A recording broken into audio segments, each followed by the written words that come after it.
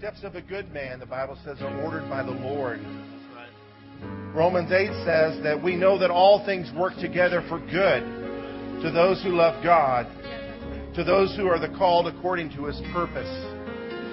So the steps that you're taking are ordered by Him. Maybe there's been some missteps. Maybe somebody tripped you up. Maybe there's been a surprise along the way, but have hope. All things work together for those who love God and are the called according to His purpose. The next verse says, for whom He foreknew, He also predestined. Those steps for your life have been preordered.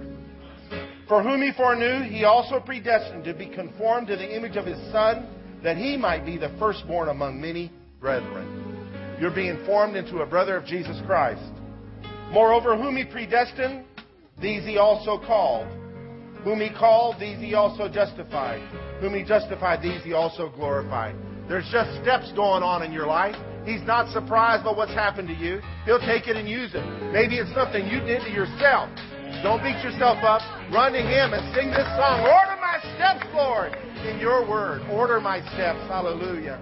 I want to walk worthy. Let's make this our prayer. I want to walk worthy. My calling to fulfill. Please order my steps, Lord, and I'll do your blessed will. The world is ever changing. The world is ever changing. But you are still the same.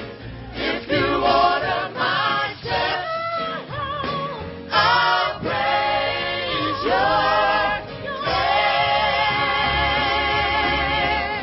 I want to walk worthy. Come on, somebody say hallelujah. My calling, say my calling to fulfill. Please order my steps, Lord, and I'll do your blessed will. The world is ever changing, but you are still the same. If you order my steps, I'll praise your name. Lord, give us that heart of submission where you don't have to goad us, but that we run to you saying, give me my orders for today, Lord. Lord, what's your orders for us this week? What steps are you wanting to do with my life? Lord, I don't want to be a difficult child. I want to be an obedient child, ready to follow your will. Thank you, Lord. Can we give Him praise for His grace and His long suffering with us? Thank you, Lord. Thank you, Lord. In your word, with eyes in the brand new song to sing. Show me how to let your praises ring in your word. In your word.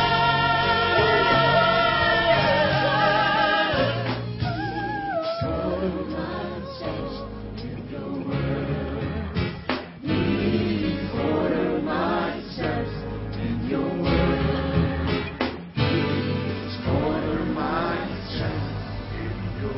in your word. Yes. Lord, make this prayer a reality in our life and in our work, Lord, and in our walk and in our talk. That our lives are lined up with your eternal purposes and not our own. In Jesus' name, amen. Have you turned to Hebrews, the 12th chapter? Following chapter 11, which talks about faith and the heroes of faith, chapter 12 begins with these words, therefore we also, since we are surrounded by so great a cloud of witnesses, great in the context of their number, or great in the context of their heroic testimonies, let us lay aside every weight and the sin which so easily ensnares us, because we also will have a testimony of heroic faith if we'll do this. And let us run with endurance the race that is set before us. You got a pen? Just circle the word us there. Looking unto Jesus. Here's how we do it. Looking unto Jesus, the author and finisher of our faith, who for the joy that was set before him endured the cross, despising the shame, and has sat down at the right hand of the throne of God. We've been talking about the love of God, the dimensions of the love, and the demonstration of the love. The dimensions of the love, it's so wide you can't get around it, so long you can't get past it, so deep you can't get under it, and so high you can't get over it. And like the song says, but you got to come through the dough. God's love is so wide you can't measure it, because it's as far as the east is from the west. He removes our transgressions from us. His love is so long it begins before creation, when He predestined the Lamb of God to be slain from the foundation of the world, where He predestined you and I to be His followers. Begins there and goes into the ages to come. His love is so deep, it begins from the throne all the way down to the lowest elevation on the earth's surface. A lot of people don't know that Israel has some of the lowest elevation on the earth's surface. The Dead Sea is the lowest body of water on the earth's surface, and the Sea of Galilee is the lowest, in terms of elevation, freshwater lake on the earth's surface. And that's where Jesus went. He went to the lowest. He lived under the accusation of being an illegitimate son. He lived under an oppressed regime. He lived under a despised race. He lived as a blue-collar worker. And He never sinned, but He was tempted in every point as we are. And became a sacrifice for us, took the place of a criminal, died on a criminal's cross, lowered Himself all the way even into the grave. Hell itself, as it were. That's pretty deep, from the throne to the groan. His love is deep. And then He ascended, and He arose, and then He ascended from that depth all the way back up to the higher height than He left, because there's been given Him a name that is above every name, that every knee should bow, that Jesus Christ is Lord. So God's love is wide, it's long, it's deep, and it's high. We talked about the demonstrations of God's love. How that God so loved the world that He gave His only begotten Son. That God demonstrates His love for us in that while we were yet sinners, Christ died for us. Much more then, having been saved through His death, shall we be saved by His life, the Bible says. And so, His love is demonstrated to us every day. It's incredible love. But today we're going to kind of complete the picture. You know, we live in a three-dimensional world. You don't quite have a grasp on God's love. And I alluded to it a few weeks ago when I said God loves you like you are, but He loves you too much to leave you that way. Amen. And it's as we yield to Him. It's not as we beat ourselves up and flagellate ourselves and flog our own backs. It's as we pursue Him and repent when He convicts us, and we allow His life-changing hand. We continue to hold to God's unchanging hand. Our lives are changed. Who knows? He wants to change our lives. Amen. So I believe today is going to be good. So let's look at verse 3. For consider Him who endured such hostility from sinners against Himself, lest you become weary and discouraged in yourselves, in your souls. You have not yet resisted to bloodshed, striving against sin. And you have forgotten the exhortation which says to you, as to sons, my son, do not despise the chastening of the Lord, nor be discouraged when you are rebuked by Him. For whom the Lord loves, He chastens, and scourges every son whom He receives. If you endure chastening, God deals with you as with sons. For what son is there whom a father does not chasten? But if you are without chastening, of which all have become partakers, then you are illegitimate and not sons. Furthermore, you have had human fathers who corrected us. We have had human fathers who have corrected us, and we paid them respect. Shall we not much more readily be in subjection to the Father of spirits and live? For they indeed for a few days chastened us as seemed best to them, but He for our profit, that we may be partakers of His holiness. Now no chastening seems to be joyful for the present, but painful. Nevertheless, afterward it yields a peaceable fruit of righteousness to those who have been trained by it. You're here at a special day. It's a premiere day. It's a premiere of a video, the first video produced by members of this church. Marietta Harrell wrote the script to this, and Josh and his wife put it together, and Josh is the narrator. Check it out. It's called Our Father is Different.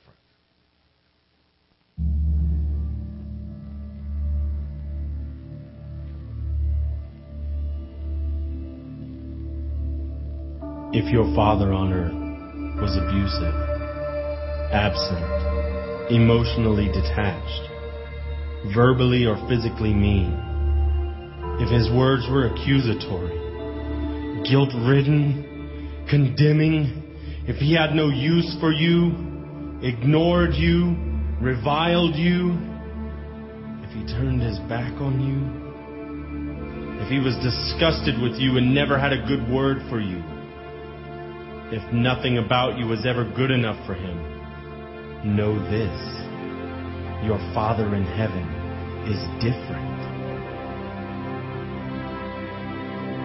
If you had the kindest father on earth, if your father encouraged you and supported you, if his words were words of life, if he was there for you regardless of your successes or failures, if he hugged you with arms filled with love, if he attended all of your accomplishments, if he loved you through all the difficult moments, know this: your Father in heaven is better than the greatest dad. Our Father in heaven is good beyond our ability to measure good. He is always with you and doesn't want to leave you. He never condemns, never destroys the good in you that bears fruit. He's never disgusted with you. He will never give up on you. He has a plan and a purpose for you in the kingdom of God here on earth. He wants only that which will push you to your full potential.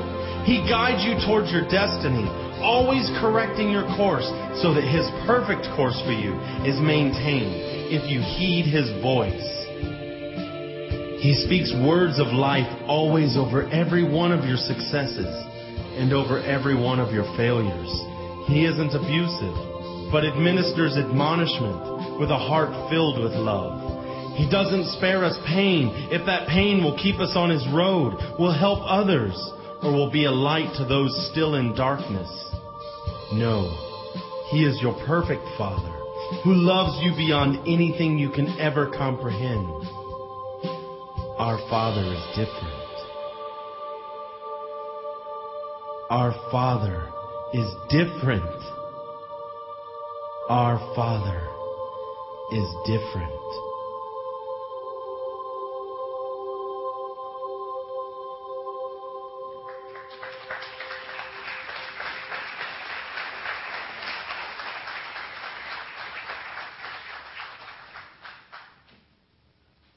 As humans, we're often given to extremes, from one extreme to the other. It's incredibly displayed in fathers. Maybe your father went too far. Maybe your father wasn't there or didn't go far enough. Either way, there's a price to pay, but God is here to heal. Who can say amen? Do not allow the image of someone who should have represented God in your life to keep you from pressing through those hurts and wounds to getting to know God as your heavenly Father. We're speaking this morning on the discipline of God's love. Can we say that together? The discipline of God's love. Maybe you've read Hebrews 12 before and have full understanding of all of its ramifications. But I would just encourage you just to kind of put what you know on the shelf and just approach this concept, this truth, as though you're hearing it for the first time. Because there may be something here for you that you'll miss if you make sure I dot all the I's just right and cross all the T's just right to suit your understanding. So sometimes something may sound like it's crossing what you know to be true, but stay with me to the end before you turn me off, all right? The discipline of God's love is the truth of the Scripture. If all we stay with is the dimensions of His love and the demonstration of His love, and we don't go any further, we're living on milk and not meat. It's true. And we've got to move on to meat. It's important that we don't get milk and meat mixed up, though. You know, under the law, there's a kosher diet that Jewish culture still practices, where you don't have dairy products with butcher's products. You don't mix the two. If you have pizza with cheese, there's no meat on the pizza if it's a kosher dish. I think theologically there's an application there. It's important to know that God loves us and that we don't mix the meat in with us. He doesn't love us because of what we do. He doesn't love us because of how we submit. He loves us because He chose to love us. He doesn't love us because we're worthy or because we are mature. He loves us like we are. All right? Let that truth stand. And then let this truth not contradict that truth, but let it be line upon line, precept upon precept. Many times as Christians, we'll learn one thing and not allow anything else to be built on it, or we replace everything we've ever learned with that one thing. We become extremists. Line upon line, precept upon precept. God loves me. That is a foundation of the Christian faith. Jesus loves me. This I know, for the Bible tells me so. And because that is true, this is true. Because He loves us, He wants to help us. He disciplines us. How many are glad the person sitting beside you has been potty trained? Right. There's been some discipline in your life. Somebody loved you enough to discipline you when you didn't know that stink stank. Right? So it is because God loves me, beyond the point of my understanding, because He loves me, He wants to lead me to higher ground than what I've been living in. It's true. How does He love me? How? He loves me. He disciplines me in love. Hebrews 12:6 says, "For whom the Lord loves, He chastens," which is the word for discipline, "and scourges every son whom He receives." That's a stronger form of discipline. How strong is God's scourging? As strong as it has to be. He has great wisdom. He will not go beyond what you can handle. He will not go beyond what you need. He doesn't speak louder than He has to. It's His will to just whisper and us respond.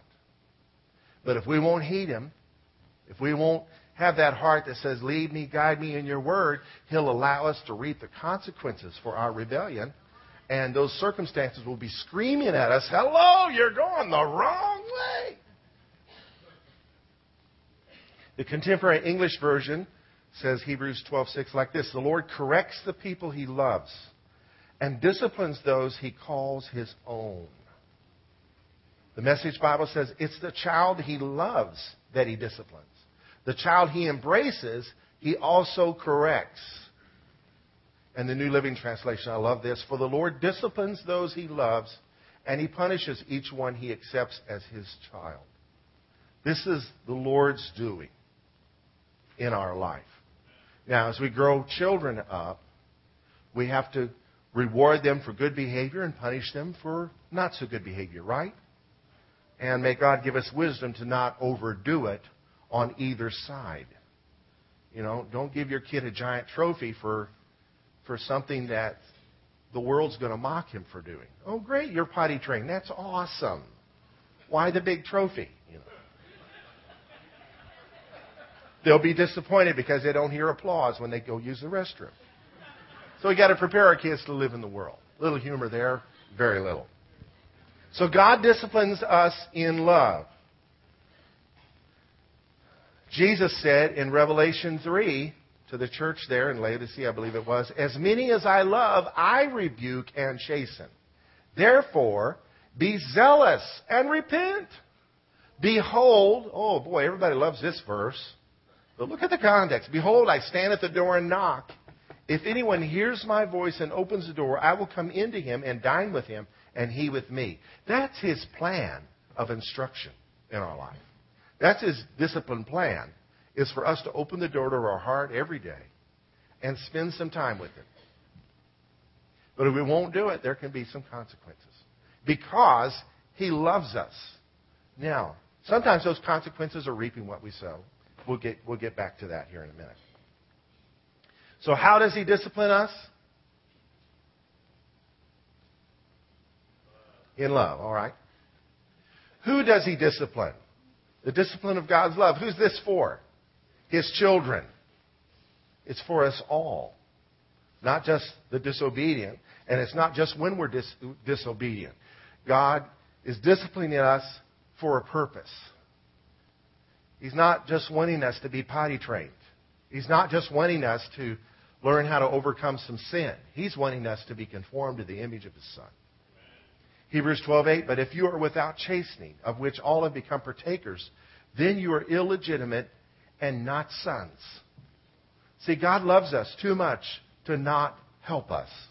Right? And if He didn't love us like that, we really wouldn't know that we're His children. The disciplining hand of God, if you look at it the right way, should bring comfort to your soul and faith to your heart and renewal to your mind. He loves me. He cares about my character. He cares more for my future character than my present comfort. Write that down. God cares more for our future character than our present comfort. Look at the past, some things He's brought you through. And the change has come about in your life. How He used those things. Not that He maybe caused those things or authored those things, but you can't hand Him a mess that He can't make a message out of. You can't create a test that He can't give you a testimony of how He brought you through. And it'll change your life.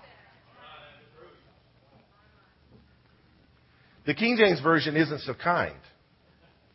But if ye be without chastisement, whereof all are partakers, then are ye bastards and not sons. Arr! The New Living, if God does not discipline you as He does all His children, it means you're illegitimate and are not really His children at all. The writer of Hebrews is just making a point to not get mad at God. God, your word promises me. What in the hell is going on? Well, He's developing patience in your life. And I've got bad news for you.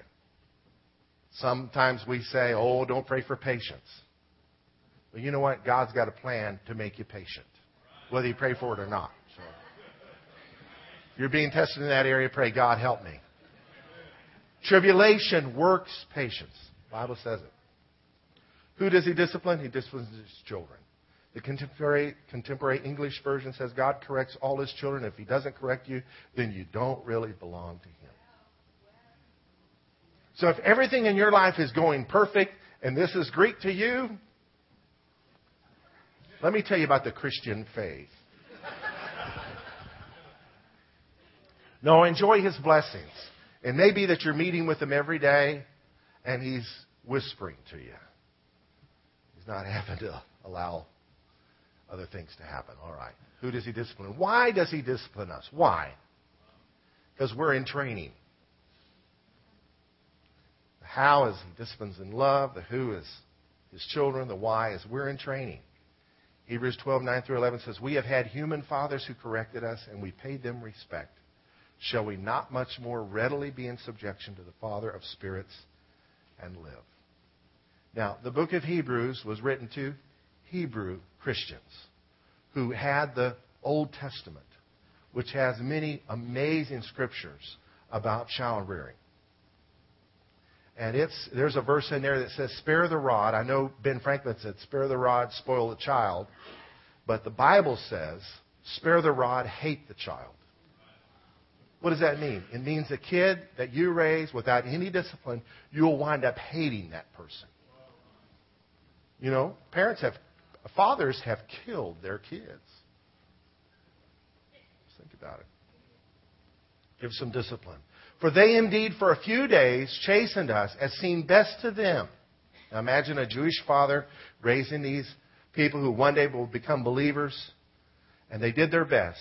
For a few days, your childhood's not that long. The older you get, the smaller portion of your life your childhood becomes. And so I believe the writer of Hebrews was an older man. He says, a few days they chastened us, it seemed best to him. But he for our profit, that we may be partakers of his holiness. When he disciplines us, it's not just because he thinks we need it. He knows we need it. He's not guessing. He does it. And it's tailor-made for you. Tailor-made for you. Now, I know of some people's abusive parents, if one kid did wrong, everybody got whooped. Because they're supposed to prevent one another from doing wrong. But then, if you do that, then they get whipped for tattling. I mean, it's like just a setup to be whooped. God the Father's not like that. Verse 11, now no chastening seems to be joyful. If you love whipping, then there's something else we need to minister to. No chastening ceases to be joyful for the present, but painful. Nevertheless, afterward it yields a peaceable fruit of righteousness to those who have been trained by it. Now, when we raised our kids, 5 was the big number. 5 of them. 5 swats if they had it coming. That was the limit. And so mercy, maybe 3, maybe 2, maybe 1, maybe 4. So the big question when they were in trouble was, how many? And the way we disciplined our kids was very minor compared to the way I was disciplined. So they'd just go into this big drama, and I'd start laughing. This is just hilarious. They thought Dad was sadistic. Dad, you're evil. You're laughing. But let me tell you, when you discipline your child, there's peace, is there not? It works. It works. The Board of Education applied to the seed of knowledge in the correct way. It works.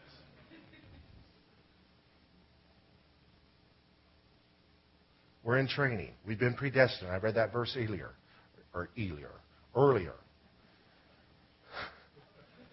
Discipline my tongue, Lord. That verse earlier. We're going somewhere with this thing.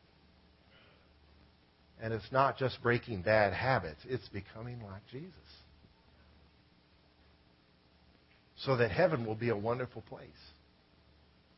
Full of people that are being conformed and have been conformed or more conformed than they ever were to the image of Jesus. Because in heaven, we're known as we are known, right? If God's not disciplining His kids here, guess what heaven will be? Earth 2. Some people get mad at God. If there's a real God, why does He allow such wickedness in the earth? Because this is in heaven. His will isn't done here. That's His prayer request. Thy kingdom come, thy will be done on earth as it is in heaven. And they talk out of both sides of their mouth. Why? If God's a good God, then why can't everybody go to heaven? Because then you would have earth 2. We're in training. This is what it would be like if He didn't discipline us. Good morning. Good morning, Madison. Good morning, Johanna.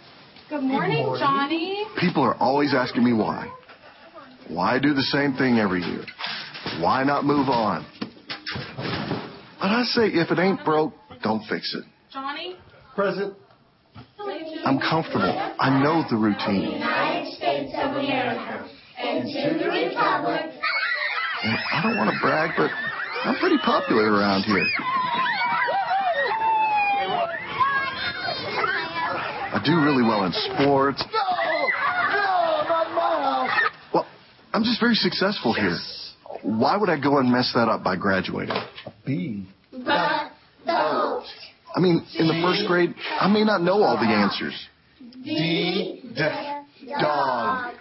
E. The hours are longer. I hear they don't even have nap time. I mean, I just don't see the upside. Then first grade leads to second grade, second to third. Then you're in high school reading boring books with no pictures. 3, 4, 5. But he was Still hungry. Next thing you know, people expect you to get a job and give up summer vacation.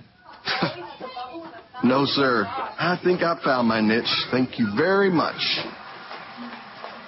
Home sweet kindergarten. Besides, I mean, what if I failed first grade? How humiliating would that be? I love you. Nope, just don't think I could handle that kind of embarrassment. E. I love you. And sometimes wonder why too.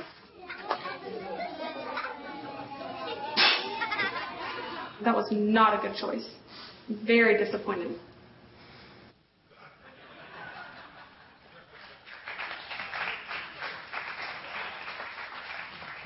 Ouch! Now, I'm an exhorter. If you don't get the point, I'll just hammer on it 100 more times. When it came to disciplining my parents, my dad had the right balance between lecture and discipline. My mother, the lecture was so long, it's like, Mama, go ahead and whip us. Please, we can't take no more lecture. And I'm like my mom. I can hammer. If you don't get it, you got the point, I think? That we need His discipline because we need it.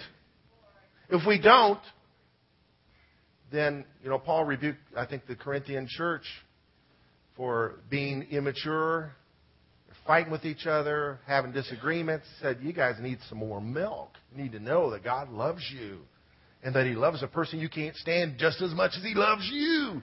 You need to let the milk do its work because you're not ready for the meat, which Jesus said, my meat is to do the will of Him who sent me. Well, let me tell you, He had some strong meat to eat, didn't He? Strong. He is our model. What are the ways that He disciplines us? 5 ways, primarily built around the first 2. Number 1, He disciplines us through His Holy Spirit, through the promptings of the Holy Spirit. Jesus said, nevertheless, I tell you the truth. It is to your advantage that I go away. For if I do not go away, the Helper, which is another name of the Holy Spirit, will not come to you. But if I depart, I will send Him to you. And when He has come, He will convict the world of sin and of righteousness and of judgment. He's doing that in the earth. And He starts in the church. He starts in your life and in mine to convict us of sin, to show us how to be righteous, to show us the seriousness of these matters. The judgment day is coming. And it begins in the house of God. So today is our judgment day. Today is a day where He matures us, where He gives us loving rebukes, which is a command to stop, change direction. Another way is through His holy word. We'll be singing that song again here in conclusion. David wrote, how sweet are your words to my taste, sweeter than honey to my mouth. Through your precepts I get understanding. Therefore I hate every false way. Your word is a lamp to my feet and a light to my path. How do we hate false ways? Not in our own strength, but through the sweetness of the Word. It brings understanding. It changes our value system. And it helps us grow. The Word is the seed that, if sown in good soil of our hearts, will bear fruit unto life everlasting. Now, He wants to make us more fruitful. So sometimes He disciplines those who've been very fruitful. You want Scripture? John 15. I am the vine, you are the branches. Every branch in me that does not bear fruit is cut off and thrown in the fire. Every branch in me that bears fruit is pruned, so that you may bear more fruit. Now, I've never worked on a vineyard, but I understand when it's pruning time, sometimes vineyard owners will hire someone else to come in and prune their precious vines because they just can't do it as harshly as it needs to be done. And so it is in our life. He disciplines us all because He's got us on a journey. Say, we're on a journey. Amen. It took Him, just like the Southern Gospel song says, it took Him just a week to make the moon and the stars, the sun and the earth, and Jupiter and Mars. How loving and faithful He must be, because He's still working on me. He disciplines us through His goodness. Now, many times our parents discipline us through anger, but God's anger is different. His anger isn't based on His being surprised. His anger is His goodness. He restrains His power of judgment to bless us when we don't deserve blessing, to wake us up, to convict us. My God, I'm not worthy of this blessing. If you think all of the blessings in your life is God's confirmation of your maturity level, not necessarily true. It may be Him trying to get your attention. Romans 2:4 says, "Do you despise the riches of His goodness, forbearance, and long-suffering, not knowing that the goodness of God leads you to repentance?" We don't realize His goodness leads us to repentance, and we don't repent when He's trying to be good to us to lead us to repentance. What other choice does He have if He's going to let us reap what we sow? He disciplines us through His people. Jesus said, if you see a brother with a speck in his eye, get the log out of your eye and then go and deal with the speck. What is that? It's a blind spot. You go to someone with a blind spot in love, and hopefully if you don't see eye to eye, then you get a third party to come to a place of peace. I cannot tell you how many times that's happened in my life. People have come to me, or I've gone to people and left the log in my eye. And it's so painful, but I tell you, it is life-changing when the reconciliation takes place. He uses us like sandpaper with one another. If someone rubs you the wrong way and you cut that relationship off, because the Bible says lay aside every weight. I know a guy that divorced his wife because the Bible says lay aside every weight. And she was skinny. You are cutting off an agent of discipline in your life where God wants to make us more like Him through His people. Galatians 6:1 says, "Brethren, if a man is overtaken in any trespass, you who are spiritual, restore such a one in a spirit of gentleness, considering yourself lest you also be tempted." This isn't to punish, but this is to admonish. This is to help restore. This isn't Catholicism.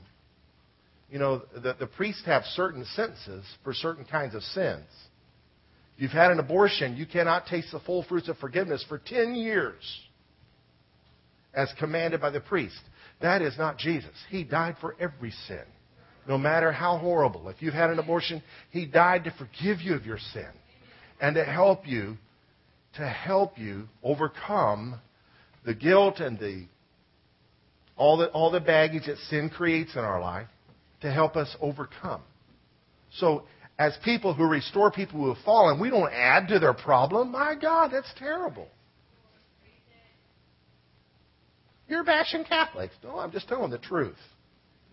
James 5:19 and 20, "Brethren, if anyone among you wanders from the truth and someone turns him back, let him know that he who turns a sinner from the error of his way will save a soul from death and cover a multitude of sins." Now, when it comes to what some might seem as punishment at the hand of a church, is this. If someone is going to be a bad influence on you and cause you to stumble, you are to withhold fellowship. If you see them, be nice to them, love them, but don't hang out with them, because they'll drag you down. So there's what you do in that time, I call it making room for Jesus. Making room for Jesus. So it's not a permanent severing, you're gone for life. No, you're just making room for Jesus. So that person will miss Christian fellowship and will see the error of their ways because they're refusing to listen. They have to reap some consequences. They'll come around. So God disciplines us through His Spirit, His Word, His goodness, and His people. And finally, He disciplines us through His justice. Do not be deceived. God is not mocked. For whatever a man sows, he will also reap. For he who sows to his flesh will of the flesh reap corruption. But he who sows to the Spirit will of the Spirit reap everlasting life. When God lets us reap what we sow, is that considered discipline? I think so. Now, when our children are small, we're like helicopters. We just swoop in and pick them up when they fall and whop, whop, whop, whop, whop, whop, whop. Ah! Whop, whop, whop, whop, whop, whop. But as our children grow, if you want your children to grow, you've got to stop being the helicopter mommy and daddy. You know, here's a grown kid. Whop, whop, whop, whop, whop. Your kid's an adult and you're still bailing them out of jail, you need to stop. So that if you love them, you will stop. If you love them, they will stop. I don't care what kind of guilt trip they put on you or whatever. Don't answer the $8 a minute collect call, all that nonsense. Go see them on Visitor's Day. That way Jesus will say, I was in prison and you visited me. He didn't say I was in prison and you bailed me out. Right? Let them learn from the consequences if you love them. Right? You got to let them. Otherwise you always be in that chopper. So it is with God. When we're babies, man, there's incredible miracles happening left and right, getting you out of your messes. But then there comes a time when He expects you and I to begin to walk on our own under the power of the Holy Spirit, just like Jesus did. When we get off the path, consequences. He allows it to happen for our good. Does He want it to? No. No. But He gave us the ability to choose, but He wants us to train our senses, ourselves, so that we're not led by them. Amen? Through His justice. In conclusion, closing verses. Now, no chastening seems to be joyful for the present, but painful. Nevertheless, afterward it yields a peaceable fruit of righteousness to those who have been trained by it. Proverbs says, discipline your child while there is hope. There's hope for us when God is disciplining us. Therefore, I believe this relates to those who are under discipline. That if you see someone reaping the consequences of their action, or you see someone going through a pruning season, don't become judgmental. It serves them right. Oh, boy. Judge not, lest you be judged. What are we to do? We're to help one another. This isn't being the chopper flying in and rescuing somebody. This is loving someone. Therefore, strengthen the hands which hang down and feeble knees, and make straight paths for your feet. So, take note of what's happening, as well as strengthening those who are weak, so that what is lame may not be dislocated, but rather be healed. It's not His will that we fall away when we're experiencing some type of consequence, or we're just going through a pruning, or we're in a season where injustice has been committed. Trust me, nobody sins and gets by with it. If you are being sinned against, if an injustice is being committed against you, trust your destiny into the Father who sees everything. If you don't watch it, you'll get mad at Him. Don't do that. It's not His fault. He allows the world to have sin in existence. It's His will that we not sin, but it happens. Anyway, just let that be a word to whoever it applies. And in the meantime, we're to strengthen one another, help one another not to fall away when this happens. That which is dislocated, but rather be healed. If you go on and read the rest of the chapter, it gets into talking about bitterness. Don't become bitter at God. Now, I have to say this, and maybe I pick on televangelists too much. If I do, please forgive me, but with this sermon, I really do need to mention this. If you came into the kingdom on some kind of bargain, your life's going to be perfect. You're never going to have any problems. It's just going to be awesome. Some ear-tickling message. It tickled your itching ears. What's going to happen is when you see your Christian walk not work out that way, you're going to get mad at God. Your word says, well, you look at one verse out of context, look at the whole picture, the whole counsel of God. Re-examine the ramp you came in on this thing on, and don't get mad at God. Just thank God for people that are, being used by the Lord to bring people into the kingdom, but pray for them that they'll be more wise in their deal. I visited with a pastor here a few years ago who used to scare people into the kingdom. He'd set dates for the rapture to take place. He's not doing that anymore. And I said, what was happening? He said, well, I was fishing with dynamite. Guilt. So, if you became a Jesus follower under false pretenses or, not the whole picture, I'm sorry. Would you please forgive us for not communicating clearly that the Father has a plan for your life and that He's not going to back down from it And that if you should fall, He'll help you get back up and He'll restore you. That His love for you is beyond your comprehension. And as you mature in Him, He's not going to rescue you from every dilemma of life. Jesus said, here's the rest of the story, in the world you will have tribulation, but be of good cheer, I have overcome the world. So we follow a world overcomer. Read Hebrews 12 again before you pass sentence on this word. And don't become bitter at God. Don't become bitter at people. Trust Him that He is working forgiveness in your life. So you learn how to be more forgiving even when an injustice is happening. We pray. Praise team, come forward as I pray. Lord Jesus, we pray in the mighty name of Jesus that we would hear your word with clarity, that we would see just how much you love us and the goodness that is in the discipline that is going on in our lives. In Jesus' name, Lord, help us to grow and to follow you with all our hearts. And Lord, I believe that every person in this room will look back years from now and see, wow, that was happening. And Lord, I pray those that are able to look back years now, Lord, that more understanding of what is happening in their life would become clearer and clearer and clearer. Lord, I thank you for your pruning. We have to be honest with you, we do not like it. But Lord, help us to cooperate with you. And Lord, may we sing this song. May this song be our life, Lord. In Jesus' name.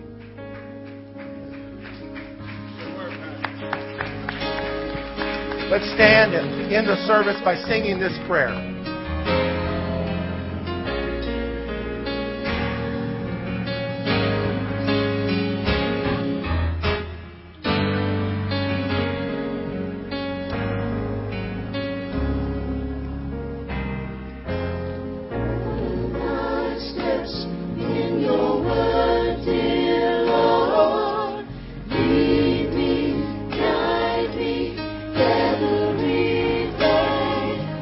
Share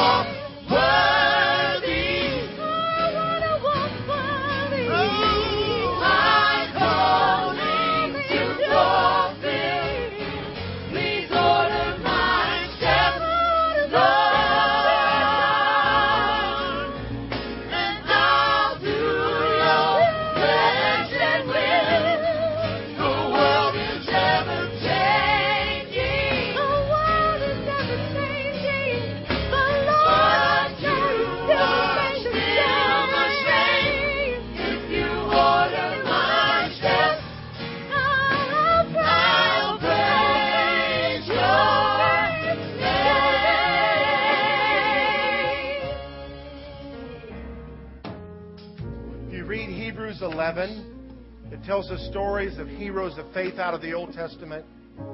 If you'll study many of their lives, they went through chastening processes. Abraham, Isaac, Jacob, Joseph. Everything they went through prepared them for a greater good. Maybe you are in a cesspool in your life. God ain't done yet. I know that's not good English, but there's no better way to say it. He's not done. He's preparing you for a greater, more fruitful season. If Joseph knew he was going to be prime minister of the Egyptian empire, my God, he didn't know. We see through a glass darkly. But let me tell you, also, the Old Testament is filled with stories of people that were bitter. They're not listed in Hebrews 11 necessarily. Esau, Samson, Saul, Absalom, men who would not embrace the humbling hand of God. God is awesome. God is awesome. He's doing a great work in your life. He who began a good work in you will complete it for the day of Jesus Christ. If you need to pray somewhere, we're going to sing this again. Make your chair an altar or come to the front and pray. Let's end the service singing this prayer. If you must go, you must go. Give you this blessing. May the Lord bless you and keep you. May the Lord cause His face to shine upon you and be gracious to you. May the Lord God, Yahweh Himself, lift up His countenance upon you and give you His peace. And may His discipline in your life be a joy, because you know that He's not done. He's not leaving you where you are. He's moving you on ahead. Hallelujah. God bless you. Order my steps in your word. Please order my steps in your word. Let's sing it again. Please order my steps in your word. Please order my steps in your word. Order my steps in your word.